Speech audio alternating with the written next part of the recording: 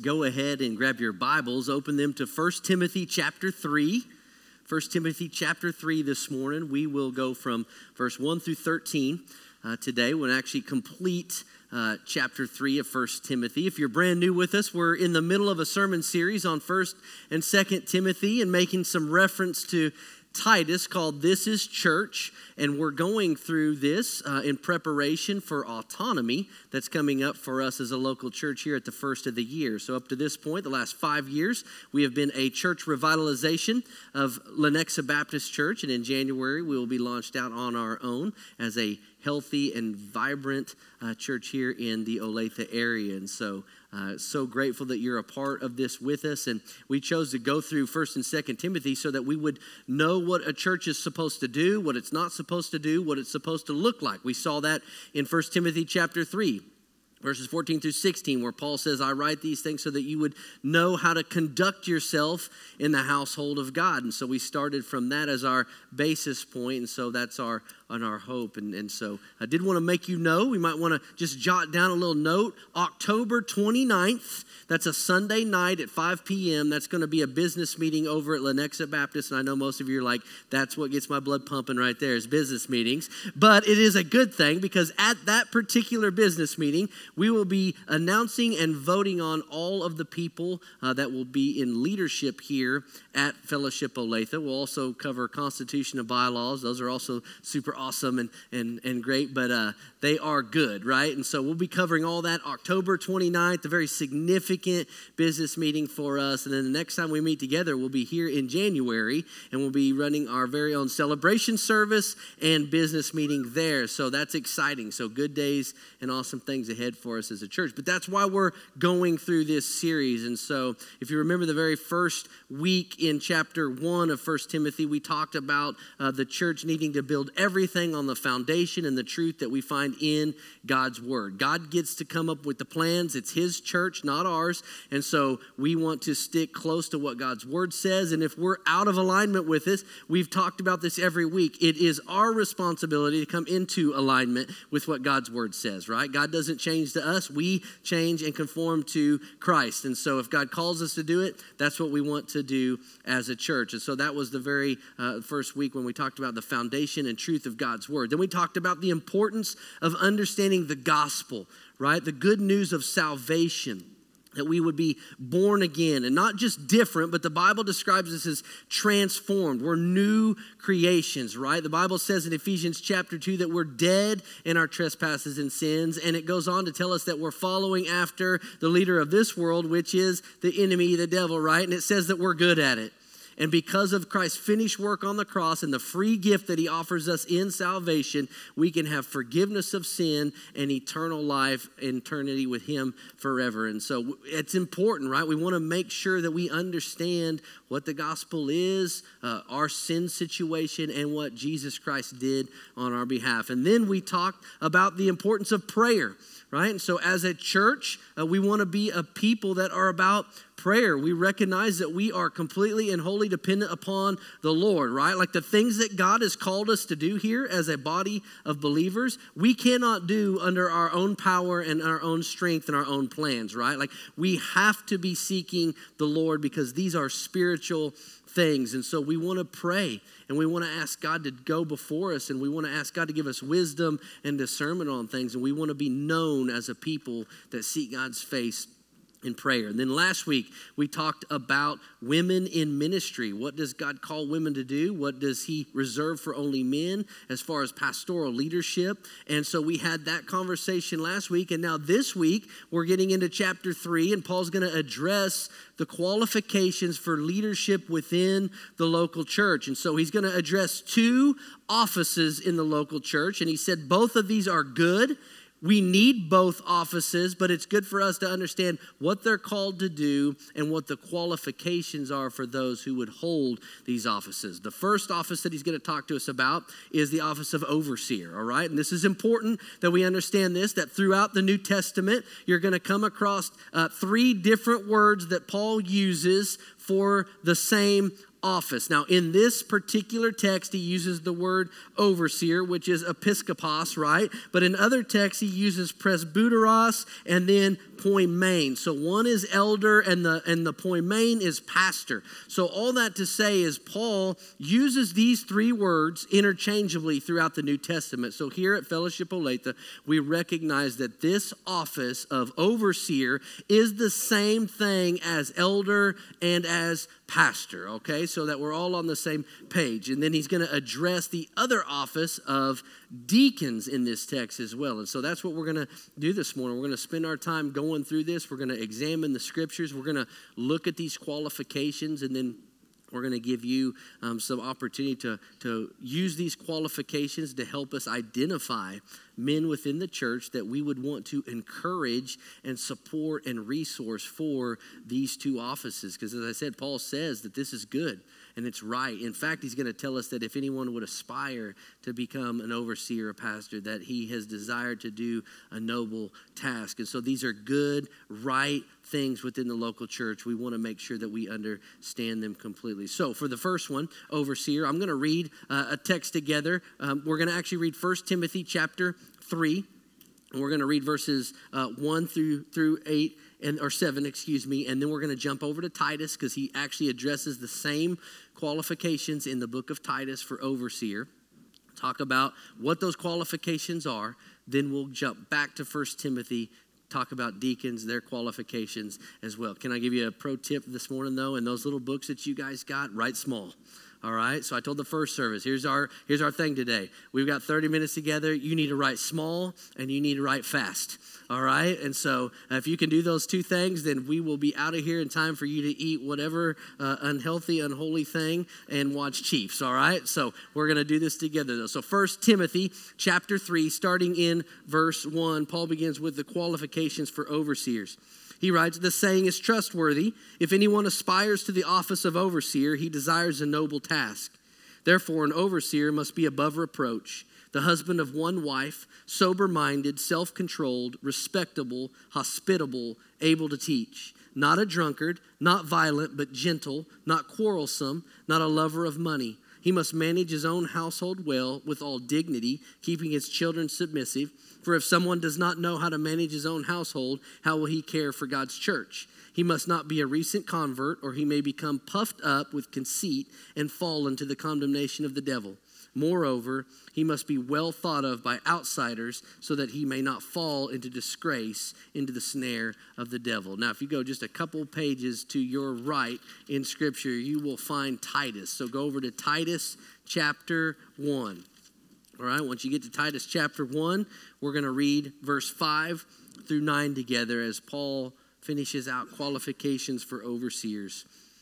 Verse 5, "This is why I left you in Crete, so that you might put what remained into order and appoint elders in every town as I directed you.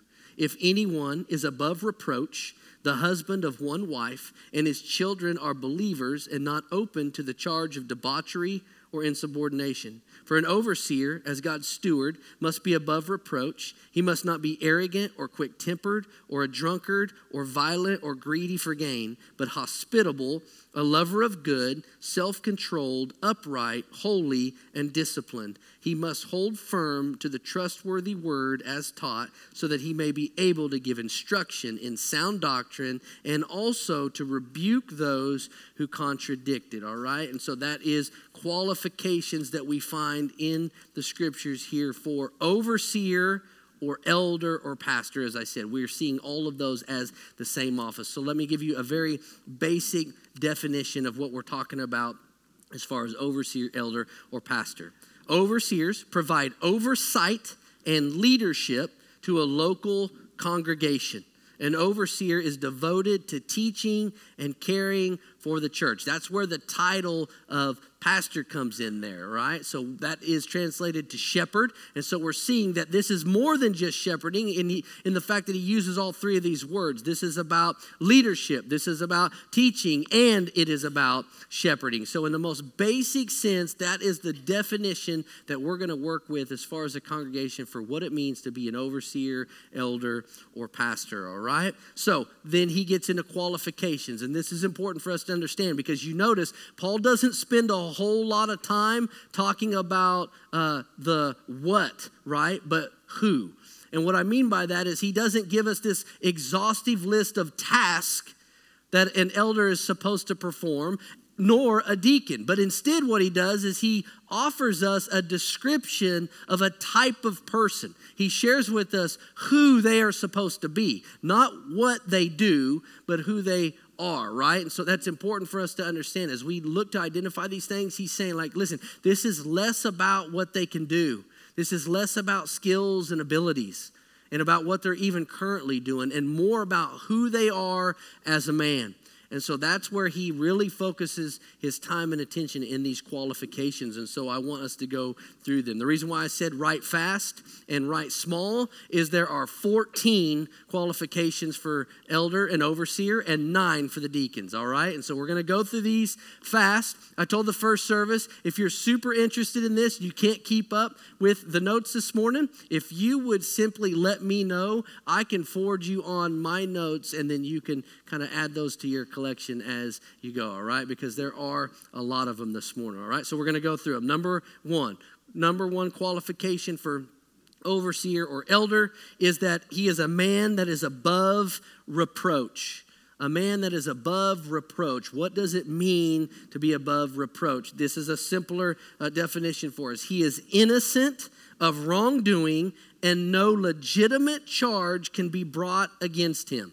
He's innocent of wrongdoing, and no legitimate charge can be brought against him. This is something that is very important for us here at Fellowship Olathe, our pastoral team. We take this very seriously. We want to be above reproach. It's why we do what we do, and it's also why we don't do what we do. It's why we don't meet with women alone for meetings. It's why all of our office doors have windows in them. It's why we don't ride with the opposite sex and young people alone in vehicles and things like that, because we want to be above reproach. That simply means whether or not something's actually happened or not, no one can even bring a charge against you because you've maintained that level of being above reproach. And so that's something that we do here as a staff. It's something that is significant for us. It's very, very meaningful for us. So we want to be a man known for being above reproach. You know, I was sharing with the first service, there's even been times here where people look at me kind of crazy. And if this ever happens between us, I want you to know it's not because I don't love you and I don't want to serve you, but it's just part of the deal, right? Like, so if you call Pastor Drew and you're like, hey, can you drive my daughter home after camp because we can't come pick her up? If he can't find somebody to go with him, that answer is going to be no. Right? I've been asked here before if I can take somebody's little one to the bathroom, right? To the restroom. My answer is no. Not because I don't love you, not because I don't want to serve you. It allows me to maintain the level of accountability, and it allows me to stay above reproach. So again, these things are in place not because we don't care for you and love you. It's because we do care for you and love for you, you know, and we want to maintain that level as pastors of being above reproach. Number 2, second qualification that he talks about, a husband of one wife. A husband of one wife. When somebody mentions his name, they think of only one woman. He is deeply committed to his spouse and nurtures his relationship with her, all right? So this is important, that a qualification for an elder would be somebody that when you think of this man, you think of his wife, right? Because he is such a one-woman kind of man, right? This kind of goes back to number 1 about being above reproach, but also just in interactions and dealings with women within the church. We want to have a good, loving, respectable relationship with you as pastors, but we never want to cross a line in which somebody might be confused about who our one true love is, right? And that is our wives. And so when you think of Jeremy, the idea here is that you should think of Aaron, right? That I live my life in that kind of way as a one-woman kind of man. Same thing goes for all of our pastoral staff. Number 3, I actually kind of combined 2 here. 3 and 4, sober-minded and self-controlled. I combine them because really the definition is very similar, but it means that he's not controlled by anything other than Christ, right? By anything other than Christ. We've actually had to broaden this definition a little bit over time, but it's that nothing would be controlling. He's not addicted to anything. He's not known for anything other than Jesus Christ. So it's him being sober-minded, demonstrating self-control. Number 5, he is respectable. He is respectable. He is mature and proven in character, right? So that's what we want to think of when we think of elders and overseers, that they are men deserving of respect because they are mature individuals with proven character. Next one on the list is hospitable. Number 6, that he is hospitable. He is friendly and welcoming to all people. And this is in every aspect of his life, right? This is not just his own personal home, which is part of the deal, right? I believe that God has called all believers to be hospitable, and part of that means us being willing to open up and share what we have with others. So it does include that, which, by the way, we had to adjust some. Like we went from Arkansas to Dothan, Alabama, and in the South, man, it's just like everybody's in other people's houses all the time, right? Like people love hosting, they love being hospitable, they love doing all that kind of stuff. When we moved back here to the Midwest in Johnson County, like we had to get used to like back porch stuff again, right? Because it was like more people closed off. So it's one thing for us as a people to demonstrate our hospitality and be countercultural in how we open and our lives to people and stuff, but that is definitely to be true of the overseer or elder. He should be known as a man that is friendly and welcoming to all people. So not just in his own home, but even here in the gathered body. That this would be a place that all people are welcome together and that he is friendly with all people. Number 7, he is able to teach. Able to teach. Under the notes here, I put, he knows God's word and is able to teach it. He instructs, challenges, corrects, and encourages through the teaching of God's word, all right? This is what makes this list unique. As I said, we're talking about who here, not so much what, and of all of the qualifications, this is the only one that appears to be one of the what things, right? He has to be able to teach. It's what separates this list from the list that we'll see here in a minute with deacons. The deacons list is very close. It's very similar to the same qualifications. The only thing that's majorly different is this point right here, the ability to teach. So as we said, it's important that he would know God's word. It's hard to teach something that you don't know, right? So that he would know God's word and be able to teach it to others. Number 8, the text in both 1 Timothy and Titus say that he's not a drunkard. He's not a drunkard. He is not addicted to alcohol and is not habitually drunk. Right? So when you think of this person, you don't think of them being addicted to alcohol. Number 9, he is gentle, right? He is not violent, but gentle, doesn't lead with an iron fist. In his interactions and relationships with people, he's known for his gentleness. Number 10, that he's not quarrelsome. Not quarrelsome, right? He's not argumentative and divisive. And this is so important, especially in our current cultural context, right? I feel like it's more and more common for us to interact with people all the time, that their natural tendency is to just go towards an argument of things, right? And when he says quarrelsome, he's talking about argumentative, but usually about something that doesn't really matter all that much. You guys know what I'm talking about? You've probably been around this person before. It's like every single thing is a fight. Every single thing is an argument. If you say the pen's blue, they're like, it's actually royal blue. Okay? Or no, it's navy.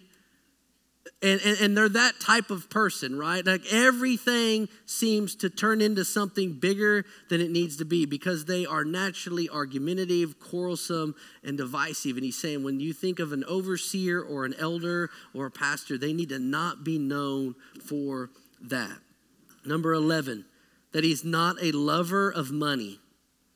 Not a lover of money. And we know that this is super important for multiple reasons, right? One of the primary reasons here in the text is that if you're going to give oversight and leadership to God's church, there's going to be an element to what you do that you're responsible for oversight of God's money, right? And funds. And so he's saying, listen, you need to be a person that's not a lover of money, somebody that can be accountable and trusted to give oversight and leadership in these areas and navigate the money things the way that would be God honoring, right? Think the opposite of Judas Iscariot. Remember, Christ gives him charge of the money bag, and what does he do? He steals and he's greedy. Paul's saying, like, listen, this person shouldn't be a person that puts such high regard on money so that they would be willing to do whatever it takes to get it. The second application of that as well is that you're more concerned about God's work than you are about finances, all right? And so that's what he's talking about, not a lover of money. Number 12, he manages his household. Simply put, he leads his family well. He leads his family well. I've told you guys a million times, one of my aspirations in life is to lead my family well like Pastor Brian has led his family well, right? Like you can look at his boys, the example that he and Charlotte have set. When you look at him, you think, okay, that's what Paul's talking about, right? A person that would lead their family well, that we would be men that would lead out in our own homes, and that we would set the example, that we would make disciples of our own children, that we would teach them all that God has commanded us, right? And that's important because he's saying if you can't even manage your own house, then how are you going to manage the church, right? And we see that correlation, like we said before, between headship and the fact that leading in the church is actually about leading people, right? That's the challenge to it, is these are all real relationships. And so you have to know how to navigate those and be able to lead well in your home first, and then also in the church. Number 13, he says he's not a recent convert. Not a recent convert. What does that mean? It means that he doesn't give his life to Christ this morning and Wednesday night we ordain him as a pastor. Right? That's what he means. He says he shouldn't be a recent convert. And by the way, Paul doesn't put a time frame on it. He doesn't say you got to wait 1 month or 1 year or 10 years. But what he does say is you should be looking for something in them, that they should be a person that's not attracted to the power, that they're not conceited, and they're not going to be led astray by the devil, right? They're not an arrogant person that thinks that what the church needs is them.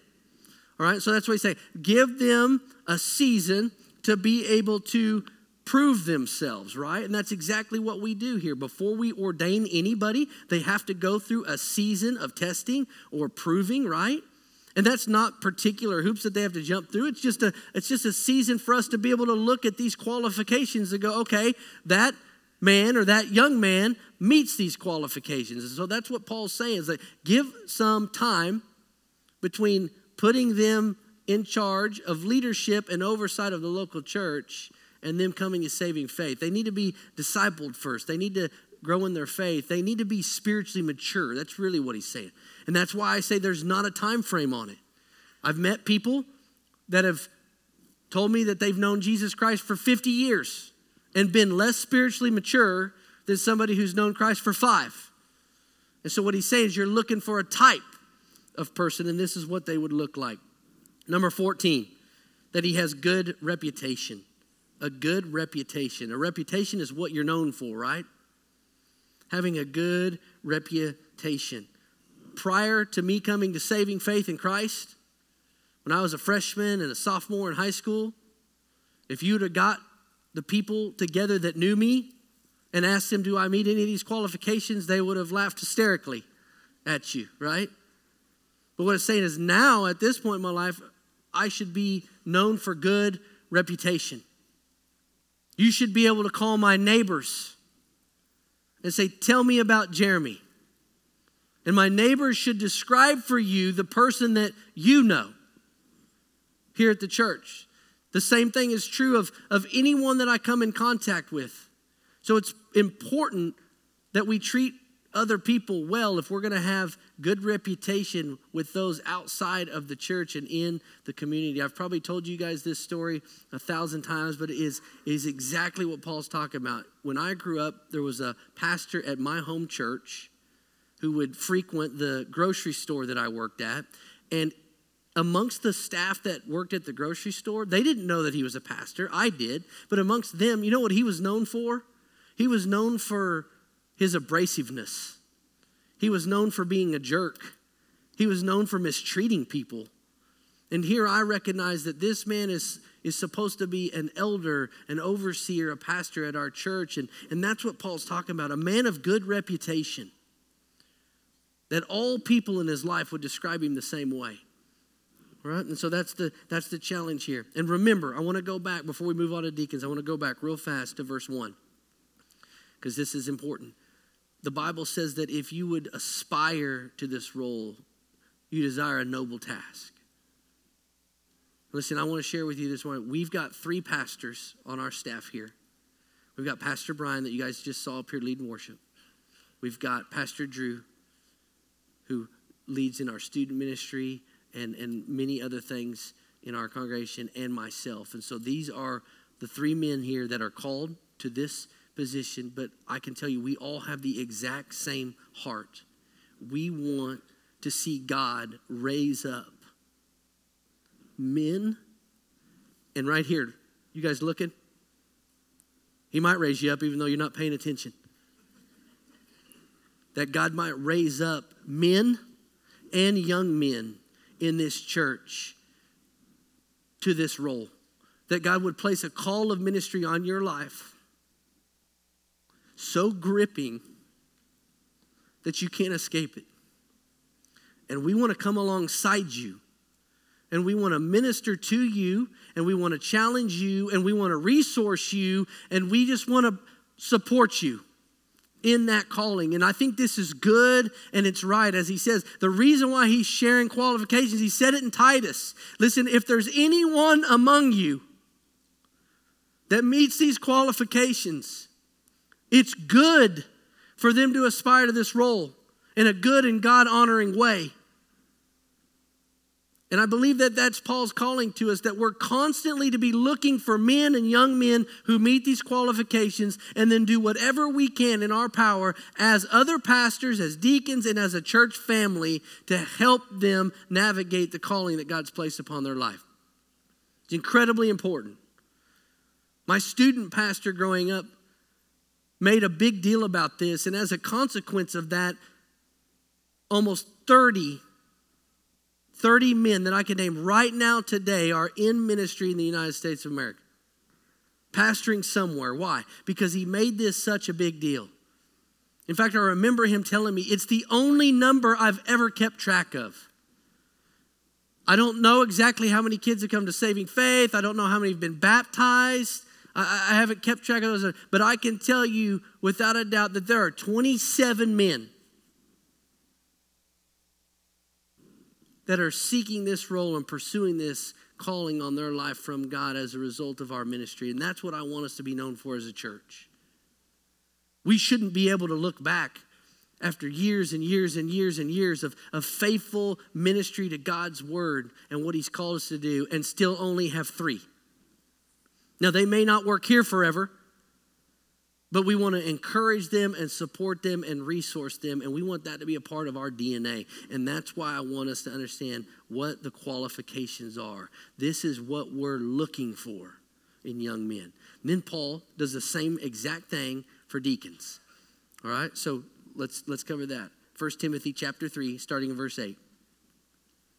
Deacons likewise. So Paul's connecting this to what he just talked about. This is the second office. Deacons likewise must be dignified, not double-tongued, not addicted to much wine, not greedy for dishonest gain. They must hold the mystery of the faith with a clear conscience, and let them also be tested first, then let them serve as deacons if they prove themselves blameless. Their wives likewise must be dignified, not slanderers, but sober-minded, faithful in all things. Let deacons each be a husband of one wife, managing their children and their households well. For those who serve well as deacons gain a good standing for themselves and also great confidence in the faith that is in Christ Jesus. Now, this is important that we make this distinction. I'm going to give you the definition of deacon. It's important that we all know this. The overseer, the elder, the pastor, that was leadership, teaching, and service to the local church via cares and shepherding, right? The deacon, the office of deacon, this is a serving body, right? He doesn't make it about overall leadership and direction of the church. He doesn't make it about teaching either, but he does keep that last component. So there's an element to this of shepherding and caring and service, all right? So basic definition is this. Deacons assist the overseers by meeting needs in the church. If you go to Acts chapter 6, the first 7 deacons are called. You can look this up later. And you can see that they're called to meet specific needs, right? That's why we're careful about giving out the job description, about all the things that they're called to do, because each congregation is going to have unique and special needs, right? And so that's what he's saying is the deacons should lean into helping meet those needs, and by doing that, they're assisting the overseers and the leaders and the pastors of the church, all right? So this is a very important office, and he's going to give us qualifications for it. Number 1, that he's dignified. As I said, you're going to see that these are very similar to the list before. What do we mean by dignified? His life is marked by character and therefore worthy of honor and respect from those that know him. All right, number 2, he's genuine. The life he lives on Sunday is the same life that he lives Monday through Saturday. He is credible and sincere. Same goes for the pastors, right? Same goes for the deacons. We should be able to call your employer and ask them, describe this man to us. And what they would describe for us is who we know here. We should be able to call your neighbors, and they would describe you as a genuine and sincere person, right? That you're consistent, that you don't put on a good show on Sunday morning and then Monday through Saturday do all sorts of ungodly, dishonoring things. This is a man that when you think of him, you think of genuine, sincere, consistent. All right? Number 3, that he's self-controlled. He's not controlled by anything other than Christ. Again, same idea, that he's not addicted to anything, that nothing has control over his life but Jesus.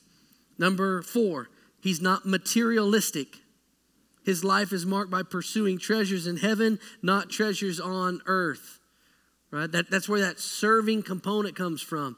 He is faithful to serve. He's quick to be generous. That's who Paul's describing here. Number 5, devoted to the word. Not required to be able to teach the word, but is required to be devoted to the word. Right? His life is marked by a deep hunger and passion for God's word. He consistently spends time in God's word and in prayer. So Paul's saying one of the qualifications of deacon is when you think of somebody, you should think that is a man of God's word.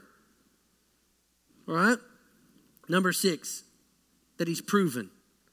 Just like with the elders and pastors, that there is a season of his life that he's been tested and proven himself to be faithful. Right?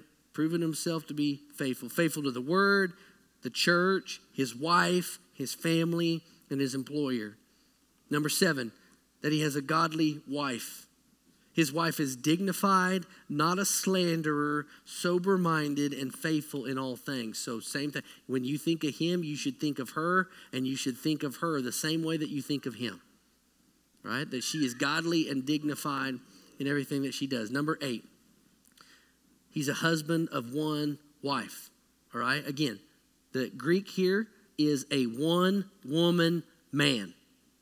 Right? A one-woman man. When somebody mentions his name, they think of only one woman. He's deeply committed to his spouse and nurtures his relationship with her. Right? That's why here we will navigate issues of divorce on a case-by-case basis. Right? The qualification is that he is a one-woman man. All right? Number 9. I've said all right about 500 times today. I apologize. Spiritual leader. He is the spiritual leader of his home, and he seeks to ensure that his family walks with God and presents a Christ-like example to the community. Right? So he's actually living out what the Bible calls us to live out. He's making disciples in his own home. He's a spiritual leader in his own home. He's setting good example for his wife, his children, and those that God has placed around him in his life, all right? So I'm going to share with you. You can write these names down. I want you to know. I'm going to share with you very quickly our 7 active and current deacons here at Fellowship Olathe. All right, I'm going to give you their names so that you can be praying for them. And same thing for us as a staff. Lift us up in prayer. Pray for us individually. Pray for our families, our children. Listen, I can tell you this. I can promise you this. The enemy seeks to destroy the local church by going after leadership. All right, so pray. We covet your prayers. And so I'm going to share these names with you. And this is a good example of what I'm talking about. These are men who are already meeting these qualifications, loving God with all their heart, soul, mind, and strength, and loving people here at this church very well through their sacrifice and their service. And so I want to share their names with you. Number 1 is Doug Whitaker. Doug Whitaker. 2, Howie Roden. John Morrow. Jamie and Schwartz, Marty Ogden, Dan Willard, and Derek Dighton. So currently these are our 7 deacons that serve and help meet the needs of the church here at Fellowship Olathe. They all do a wonderful and fantastic job. They are a good gift to our church. They're a gift to our pastoral staff. And I wanted to share their names with you so that you would know who they are and how you might be praying for them. The second thing I want to share with you this morning is that because of need, the number of deacons that a church is to have is not specified in Scripture, but it's always attached to need, right? So due to need, increase of need, due to increase of people in our church, we've decided to enter into a season of nominations so that we might add good and godly men to this team. All right? And so this is kind of the homework assignment for you as a church body. Right back here on this round table in the back, right there, you'll find deacon nomination sheets that look just like this. Right? We've actually listed out the qualifications on it. If you want to take it and pray over somebody for a little while, I encourage you to do that. But I want you to take one if you've got somebody in mind that when we went through these qualifications, you thought, you know what? That reminds me of so-and-so. I want you to grab one of these and I want you to fill it out. On the bottom, it's going to ask you who you're nominating, and then it's going to ask you to write your name as the nominating person, all right? That's simply so we can reach back out to you if necessary and say, hey, tell us a little bit more about this person. What is it that you see in them? Right? And we think that this is good and God-honoring and healthy for our church. And we are so excited to see who God would place upon your heart and your mind to be nominated to join this awesome team of men here. And so I want to encourage you to do that. Really put thought to this. We've got several that we need to add to this team. And so if there's somebody that you know that, man, that man is a godly man who loves his wife and loves Jesus and loves the church, and he meets all these qualifications, fill this out. This is just step 1. Just because you write their name on there doesn't mean anything. This begins the process of vetting, but we need your help with this part, all right? So who is it that God has in this church around you that you think would meet these qualifications and be good for consideration for joining our deacon team, all right? Same thing goes with our pastoral staff. Listen, not asking for people to come on staff, but we are always looking for men and young men who feel like God is placing a calling on their life to seek this, and we want to support them. Same thing with our deacons, all right? Let's pray together, church. Father, we thank you so much for your word. We thank you for what you've outlined in it for us this morning, God. We thank you for the qualifications listed. And God, I thank you that you are a God who sees a man's heart. And God, you're not overly concerned with outward appearance or skills and abilities. But God, you are primarily concerned about men who love you and who love other people. And God, you want those kind of men to lead in your church. And so God, we pray that you would raise up young men like that in our midst. God, that we can partner with, that we can support, that we can encourage. God, again, I pray that you put that calling on their life so clear. And I pray that you grip them so hard, God, that they can't escape it. And God, I pray for our congregation as we enter into this season of deacon nominations. I pray that you would bring us the right men, not just men, but the right men to be able to serve and love the people here at Fellowship Olathe well in the coming years. And so, God, we trust you in this. And we thank you for letting us be a part of it. We pray this in Christ's name. Amen.